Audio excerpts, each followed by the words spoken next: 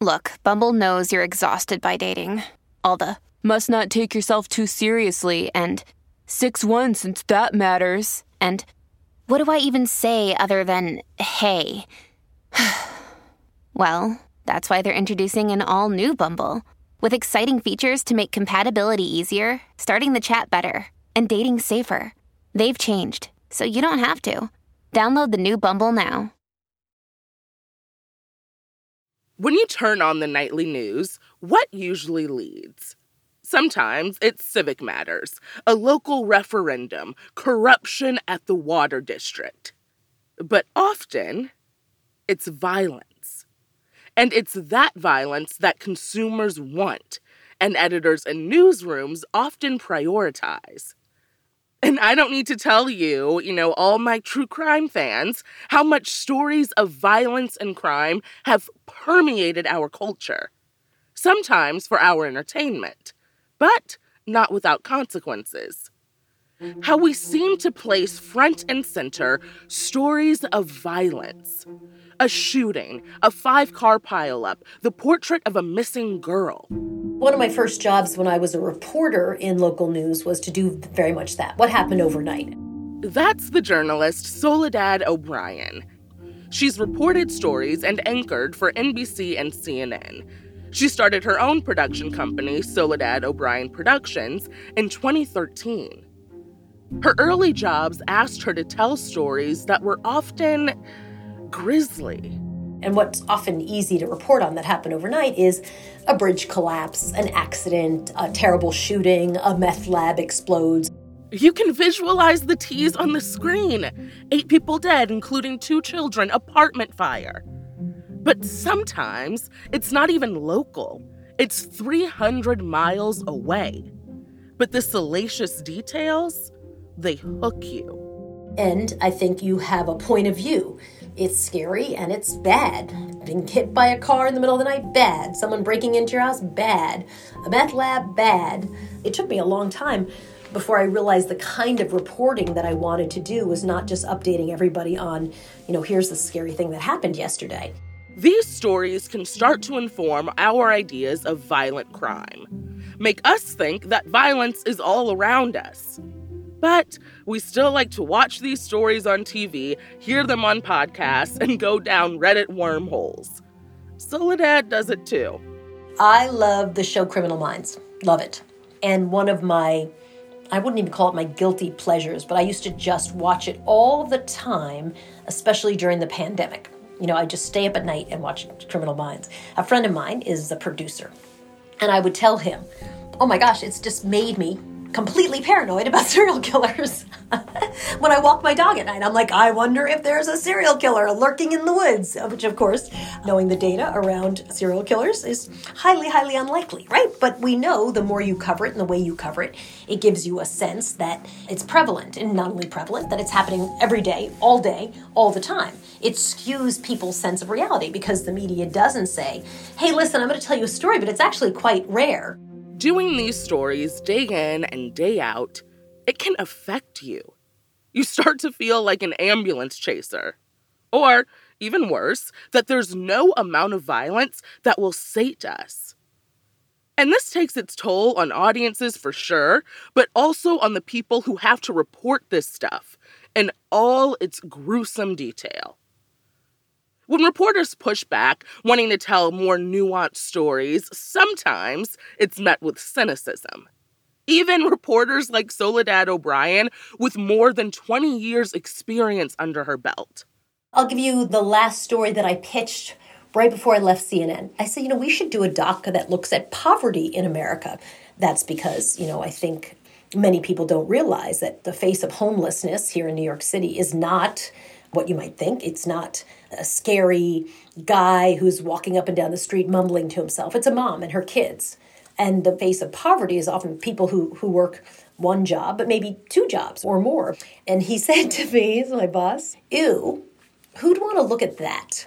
Soledad dealt with her frustrations by leaving, starting her own production company and deciding on the stories she wanted to tell. But it's not that simple for everyone. It can be hard. especially when you first start your career, to assert yourself. To feel like you have control over your work and you're not just a hamster on a bad news hamster wheel. Rewind a few decades, and a certain woman became emblematic of this desire for violent headlines and its implications on the people who make it.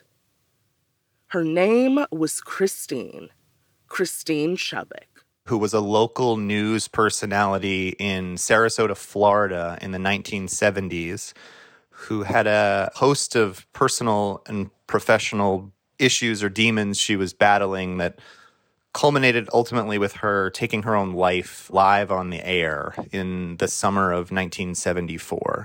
My name is Craig Shilowich, and I wrote and produced the 2016 movie Christine. It was important to Shilowich to not just have Christine be defined by her death, to show her as a three-dimensional person, to unpack the issues she was wrestling with the best he could. He also could relate to her. He had his own mental health struggles in his 20s. And he started out making indie films. The pressures on small filmmakers are really similar to local news. You're underfunded. You always feel behind. Just like the station Christine worked at. And they were always sort of last in the ratings and scrambling to keep up, and their equipment was always breaking down. So as a working film professional, I sort of identified with that too. In the film, Christine is often sparring with the station manager, Michael, played by Tracy Letts. She wants to do meteor stories. She wants to cover zoning issues or do public health investigations. But he is dealing with directives from up top. They need eyeballs. And what draws more eyes? Footage of real-life tragedy.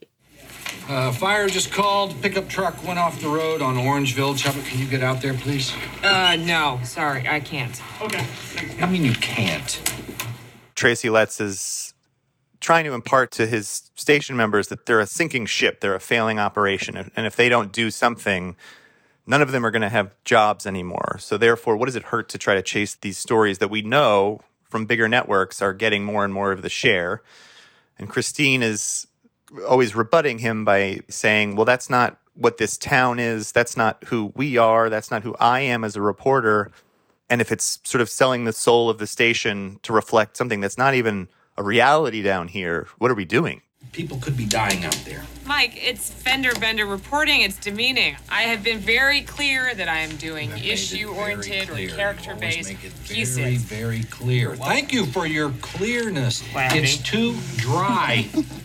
We gotta liven things up around here. Mike doesn't just want his reporters capturing their stories with stills. He wants footage. It's a simple concept, guys. If it bleeds, it leads. I think it's kind of an apocryphal phrase. I don't know where it came from. But in the 70s, this was definitely becoming more of a mandate. And I think it was trickling down from the national news arena, where you were seeing violent footage from the Vietnam War in the late 60s and the early 70s.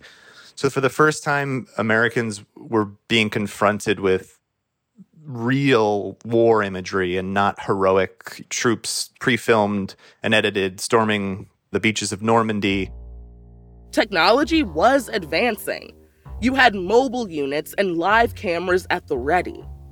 We weren't watching wartime edited down to a few clips. We were seeing death and destruction live. But in the Vietnam War, they were showing real scenes from the war broadcast live, coffins coming home. So Americans were staring real violence in the face, and it affected the outcome of the war. And we see that in the film Christine. And Mike's concerns are real. The station's numbers are in the toilet. And in order for them to tell the stories they want to tell, the station needs to make money. They need to have jobs. Hear me when I say that. We need higher ratings. How do we get them? Juicier stories. That's what this episode is about. How the hunt for juicy stories can lead us down a dark path. We start to think that these stories define our communities, define our worlds.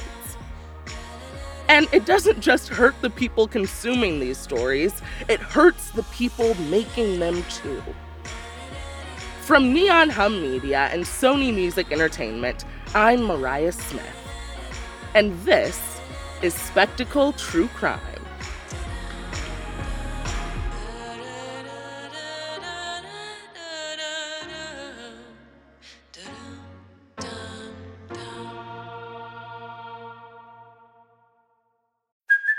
Hey, it's Kaylee Cuoco for Priceline. Ready to go to your happy place for a happy price? Well, why didn't you say so? Just download the Priceline app right now and save up to 60% on hotels. So whether it's Cousin Kevin's Kazoo Concert in Kansas City, go Kevin, or Becky's Bachelorette Bash in Bermuda, you never have to miss a trip ever again. So download the Priceline app today. Your savings are waiting. Go to your happy place for a happy price. Go to your happy price, Priceline. Do you ever wonder how celebrities order food? Like, is Sarah Paulson a Diet Coke or a regular Coke girlie? Some peasant Coke? No. Or how does Sofia Vergara order a pizza? No tomatoes. I cannot eat tomatoes. Tomatoes? Yes. Are you cool with mushrooms? Not really. Okay. If these are the details you need, and I know you do, I have the podcast for you. I'm Jesse Tyler Ferguson, and on my podcast, Dinners on Me, I take some notable friends of mine out to dinners in Los Angeles and New York City. Listen wherever you get your podcasts. That thing was delicious. When Craig Shilowich first started researching for Christine, he went to Sarasota, Florida. He wanted to see if he could find people who knew Christine. A lot of her family had already died before I even started this process, but a lot of her coworkers, because she died very young, she was 29 when she took her own life. These were all people that were largely still living in Florida, a stone's throw from the station. So I sat and I, took them out for pie and coffee and just got them to tell me stories about themselves and her. Through those interviews, he got a feel for Christine as a person. She had this duality. She was intense, driven. She had really high standards. That could sometimes take the shape of her punishing herself or other people or pushing people away because they weren't performing at either a personal or professional level to the standards she had. She was outspoken about her mental health issues and made self-deprecating jokes. But there was another side to her too, a sweet side. She was loyal and had a good heart. Loved giving gifts and did a lot of charity work in the area. She was famous for doing these weekly puppet shows at a children's orphanage in the area. Those two sides caused an internal friction that she had a hard time reconciling. She didn't want to compromise her values, but she also wanted to make it as a news reporter. And we see those tensions play out in the film. I thought I'd bring in my producer, Joanna Clay, to dig more into the film. So Christine, like we've said, is set in the early 70s. The film stylistically has a very obviously retro feel to it. Imagine the set of Anchorman, but not a comedy. A lot of rust, a lot of brown, burnt orange, long hair, sideburns, you get it. Yeah, I will say I was very impressed by it felt like a natural look to the 70s. Clearly I wasn't there, thank God, but it felt like one of the more natural takes on what a 70s newsroom would look like. Even the cameras, like we mentioned before, the technology was swiftly changing. And the mobile cameras they had that were the size of a toddler. But even things like little details like that were very fascinating. Totally. So Christine, to kind of put in perspective, this moment that the movie's capturing, Christine Chubbuck was working in broadcast news during a few cultural shifts. You have a lot more women entering the workforce, and you're starting to see them behind the camera more on these shows.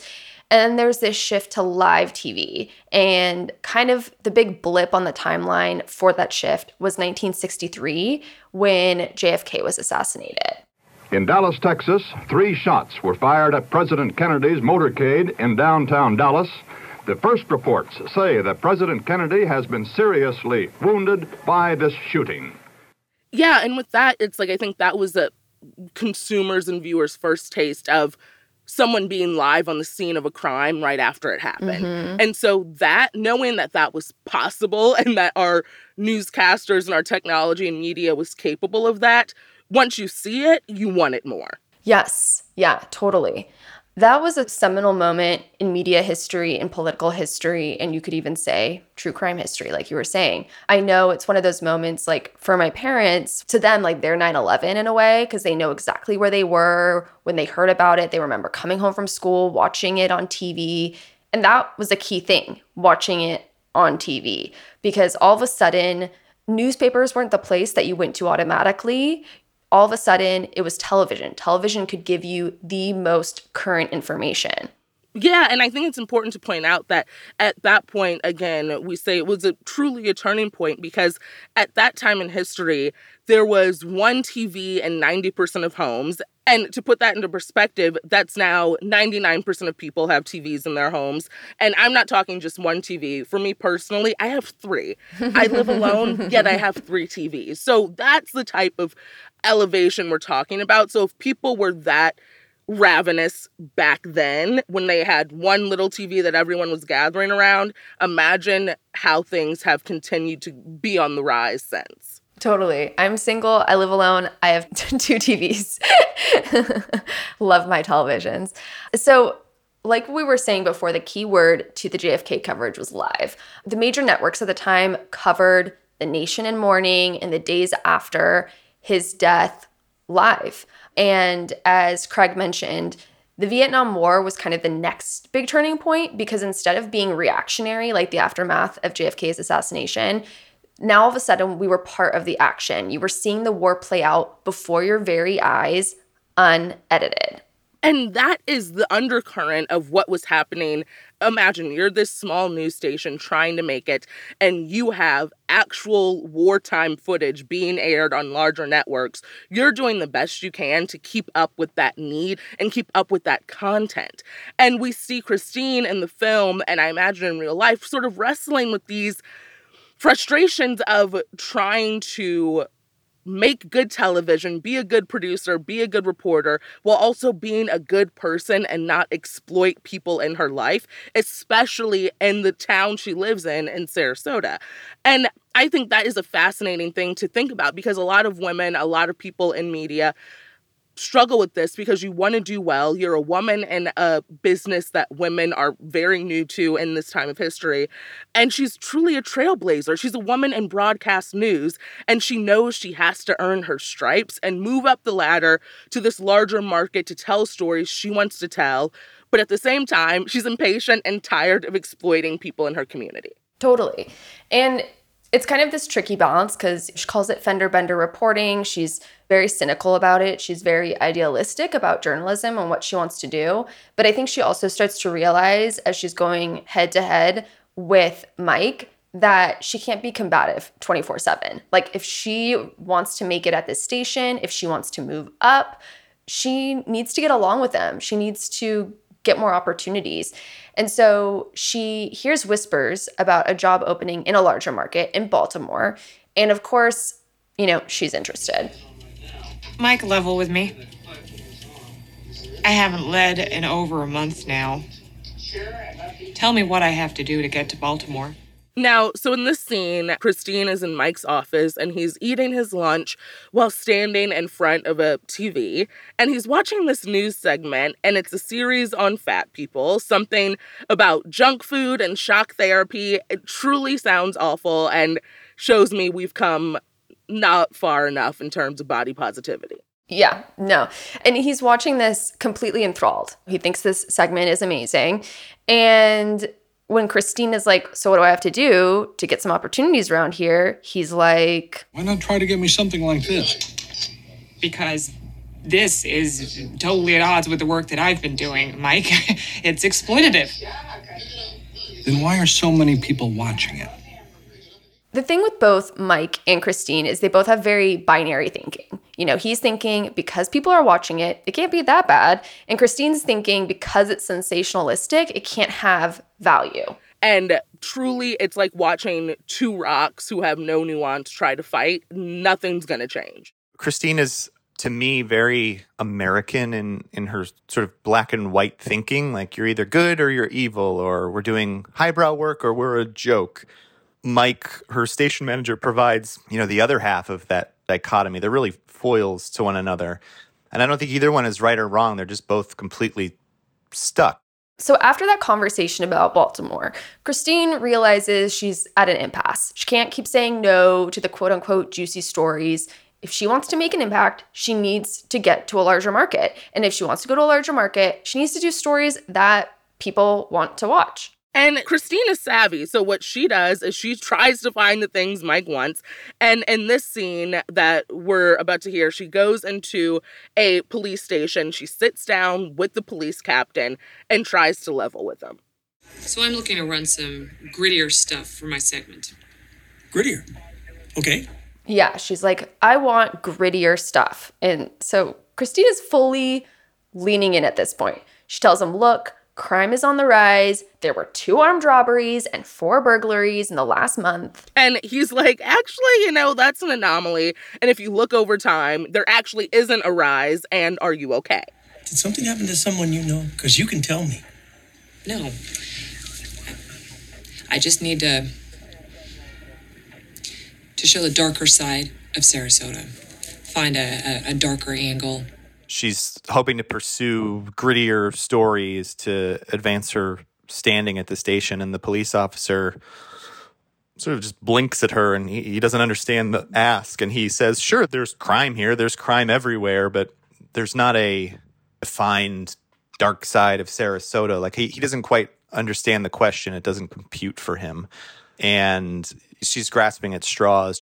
Christine isn't put off by this cop, though. She's convinced that she's going to find this dark side of Sarasota. So she decides to buy a police scanner. And, the little lights go off and she hears people on the radio. She's furiously taking notes of everything they're saying, which is incredibly mundane. If you could just go over to Island Park, there's those kids that have been loitering around the last couple weeks. If you could just, shine your flashlight or whatever, over. But in a way, the scanner, it really becomes a mirror, I would say, to the emotional state that Christine is currently in. It's a very manic desire to achieve her dreams. It's fast-paced, it's confusing, and she's really trying to go through all this to get what Mike wants so she can move up and go to Baltimore. Yes. But then, she has a scanner going constantly in her room. She finally hears something that seems like, okay, this could be a story. 53250, respond to a 1055 in progress at Sycamore and Orange. But of course, Christine does this breaking news story in her own unique way. Instead of focusing her camera on the fire, she hones in on a banged up man in the back of an ambulance who burned himself going back into the building for cigarettes. And Christine is totally convinced that this will be the story to impress Mike, and this will turn things around and be the key point in her career. And we have a clip of how that went. But Mike, that's exactly what you've been asking for. It was raw. And the man had an irony to him. We're not making irony. We're making news. I mean, where was any footage of the smoldering house? At least that would be something. You just showed his face. What's funny about Christine is that she wants to be an ambulance chaser. She would love to be an ambulance chaser because that's what sort of her station is asking of her, but she can't because she's both not cut out for it temperamentally, and those stories aren't there in the volume that they would need to be in order to, make it your bread and butter. Christine struggles to reconcile these factors, and eventually it comes to a head. What happened to Christine and what we can learn from it, next.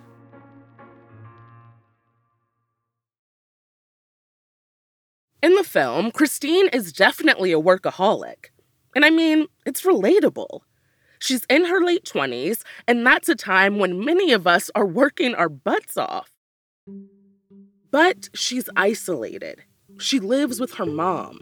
doesn't have many friends, and even when she's off and watching TV, she's not really off. She's still scribbling story ideas down on a notepad. And as we mentioned, tensions are escalating at the station. Things aren't great with Mike. She's mad he's not taking her ideas seriously. And so, she comes to him to make peace. You're not going anywhere, and I'm not going anywhere. So I would like to wipe the slate clean. I'll read anything you like. What is this? What are you doing? She sees he has a point. It just took her a second to realize it. And then she asks for the opportunity to co-anchor the desk. You can report whatever comes in over the weekend. Whatever I say. Thank you. I mean, you say please. It's nice. Please, I can work with. She had said she wanted to report the news, but there was more to it than that. Departing from a script that she'd prepared for herself where she's talking about, some sensational blood and guts reporting, a bar fight. Someone had been stabbed the previous night, and they were in the hospital, and they were in intensive care. And then she attempted to show some video of the crime scene, but her low-budget station, the film jammed up when they tried to load it, so it wouldn't run. So there was like a technical difficulty. So she promised to show the video on a different night, and then she went to a different script that she'd prepared just for herself that no one had seen and said, in keeping with the WZRB policy, don't give up on it. Presenting the most immediate and complete reports of local blood and guts, TV 30 presents what is believed to be a television first. In living color and exclusive coverage of an attempted suicide. And she took out a gun and shot herself in the back of the head. Her co-anchor is sitting at the desk next to her.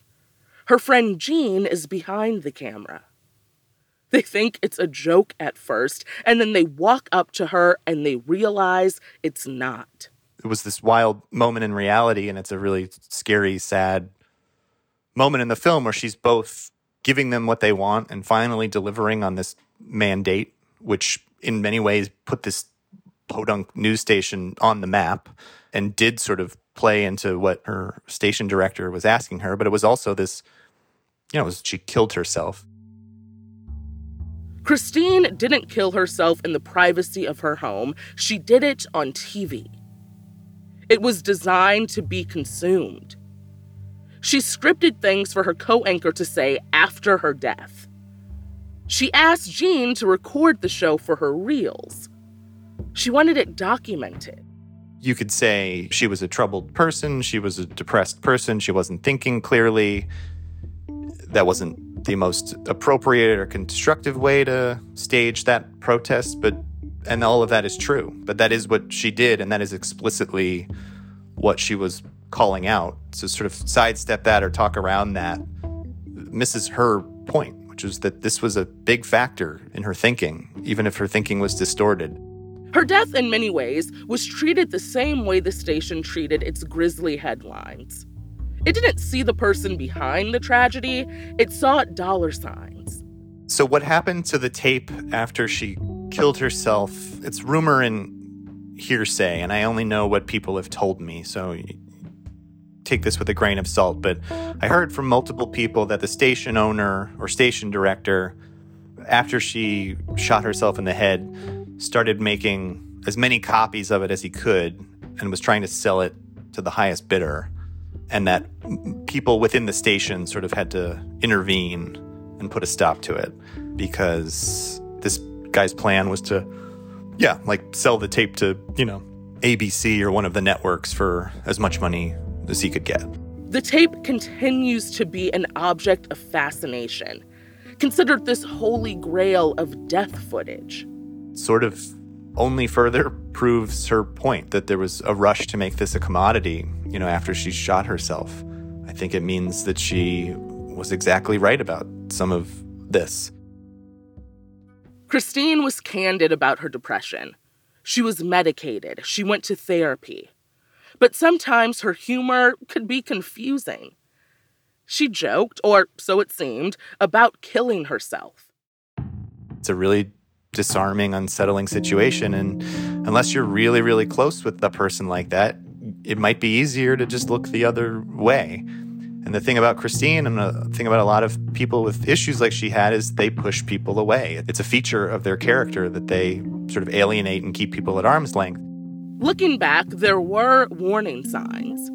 According to local news reports, she had joked about killing herself to a colleague that week. Her colleague, Rob Smith, a fellow news reporter, said Christine told him about a pistol she bought. When he asked for what, she said, "Well, Rob, I had this real nifty idea. I thought I would bring it to work and blow myself away during the talk show." But it was hard for people to know if she was serious. Rob said she always said weird things. Her mother, who she lived with, said nothing had happened within the last couple weeks that would have prompted her to kill herself. Her brother called it a culmination of lots of things. Among the things sheriff's deputies found was the dummy script she wrote for her colleagues to read. The script said Christine Chubbuck shot herself on the live broadcast. It talked about her being transported to a local hospital. She said she'd be in critical condition. And that's what happened. So when we were putting out the movie and figuring out how to market it, we sent it around to a bunch of trailer houses to cut theatrical 2-minute trailer for the movie. And one of the companies that bid on it, the head of the company claimed that he knew Christine personally. And we thought that it was some sort of miscommunication or misunderstanding, but it turns out that this guy, Rob Smith, who went by Smitty, was actually an employee of the news station and a friend and confidant of Christine Chubbuck's back in the 70s when he was like, a 19, 20-year-old kid, basically. Yes, that same Rob Smith from those old news clippings. The colleague she told about the gun. Shilowich had spent years trying to find him, but Rob Smith is a pretty common name. And now, not only did he find him, but they were going to make this movie trailer together, in tribute to his friend. He got to talk to Smith and hear his stories.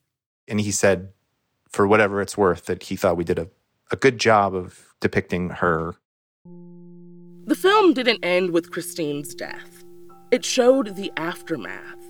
The impact of her colleagues, including her closest friend, Jean.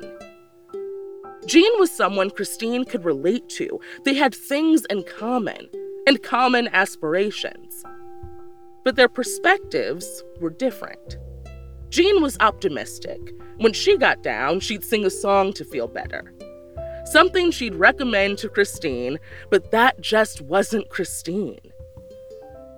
The very final scene of the film is with Jean. She's at home. It looks like the evening, and she's watching TV. It's dark, and you can just see her face lit up by the screen. You can't see what she's watching, but you know the theme song. It's the Mary Tyler Moore Show, which was a newswoman in her 20s or 30s would have watched and loved that show. And it was about sort of this hardworking, plucky American news worker named Mary Tyler Moore, who famously was promised she could have it all. And I think is a little bit of a lie. A lie because, well, can we really have it all? They only can just keep putting one foot in front of the other. And Christine couldn't get by. She couldn't have it all. She couldn't let herself go on. And then Jean has a bowl of ice cream and a song to sing along to, and that's all that kind of she has as a life raft to cling to. Christine carried the world on her shoulders. But the world didn't end when Christine died. People like the Jeans of the world kept pushing forward, hopeful that someday they could tell the stories they would like to tell. If we can pull anything from the film and Christine's life, Maybe it's acknowledging that this obsession we have for stories about axe murderers, bank robberies, or cars careening down cliffs, this obsession has consequences. Consequences we cannot ignore. Next time on Spectacle, people like me and you are solving crimes. Or at least trying to. I mean, think about it. They can't monitor the internet. There's no national monitor the internet for crazy people. Do you know what I mean? There's nothing like that. Citizen sleuths are stepping in to piece together the clues to a case. They use Facebook, Reddit, 4chan to share the evidence they find. But what happens when they take these clues a little too far? And somebody from 4chan decided, I'm gonna go knock on that person's door, find out what the hell's going on. And I was like, whoa, okay, this is a minor, probably. I didn't know for sure. This is scary. Sure, sometimes they can do more harm than good. But then, there's the cases when they're the only ones looking, the only ones seeking justice. So we were on the porch of the Montreal Police Department in February going, dude, he's saying he's going to kill people. You guys have to do something. Yeah, someone was murdered. More on that next week.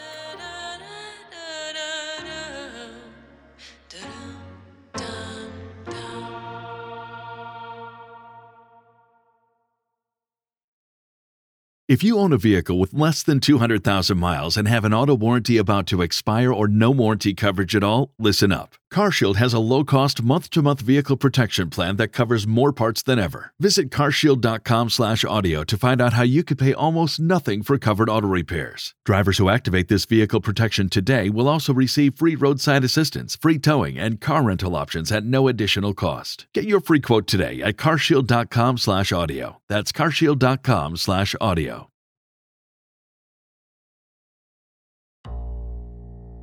Spectacle True Crime is a production of Neon Hum Media and Sony Music Entertainment. It's hosted by yours truly. Our showrunner is Joanna Clay. Our executive producer is Jonathan Hirsch. Samantha Allison is our production manager. Liz Sanchez is our associate producer. Sound design by Hansdale Shee. Original music by Asha Ivanovich. Additional cues from Blue Dot Sessions and Epidemic Sound.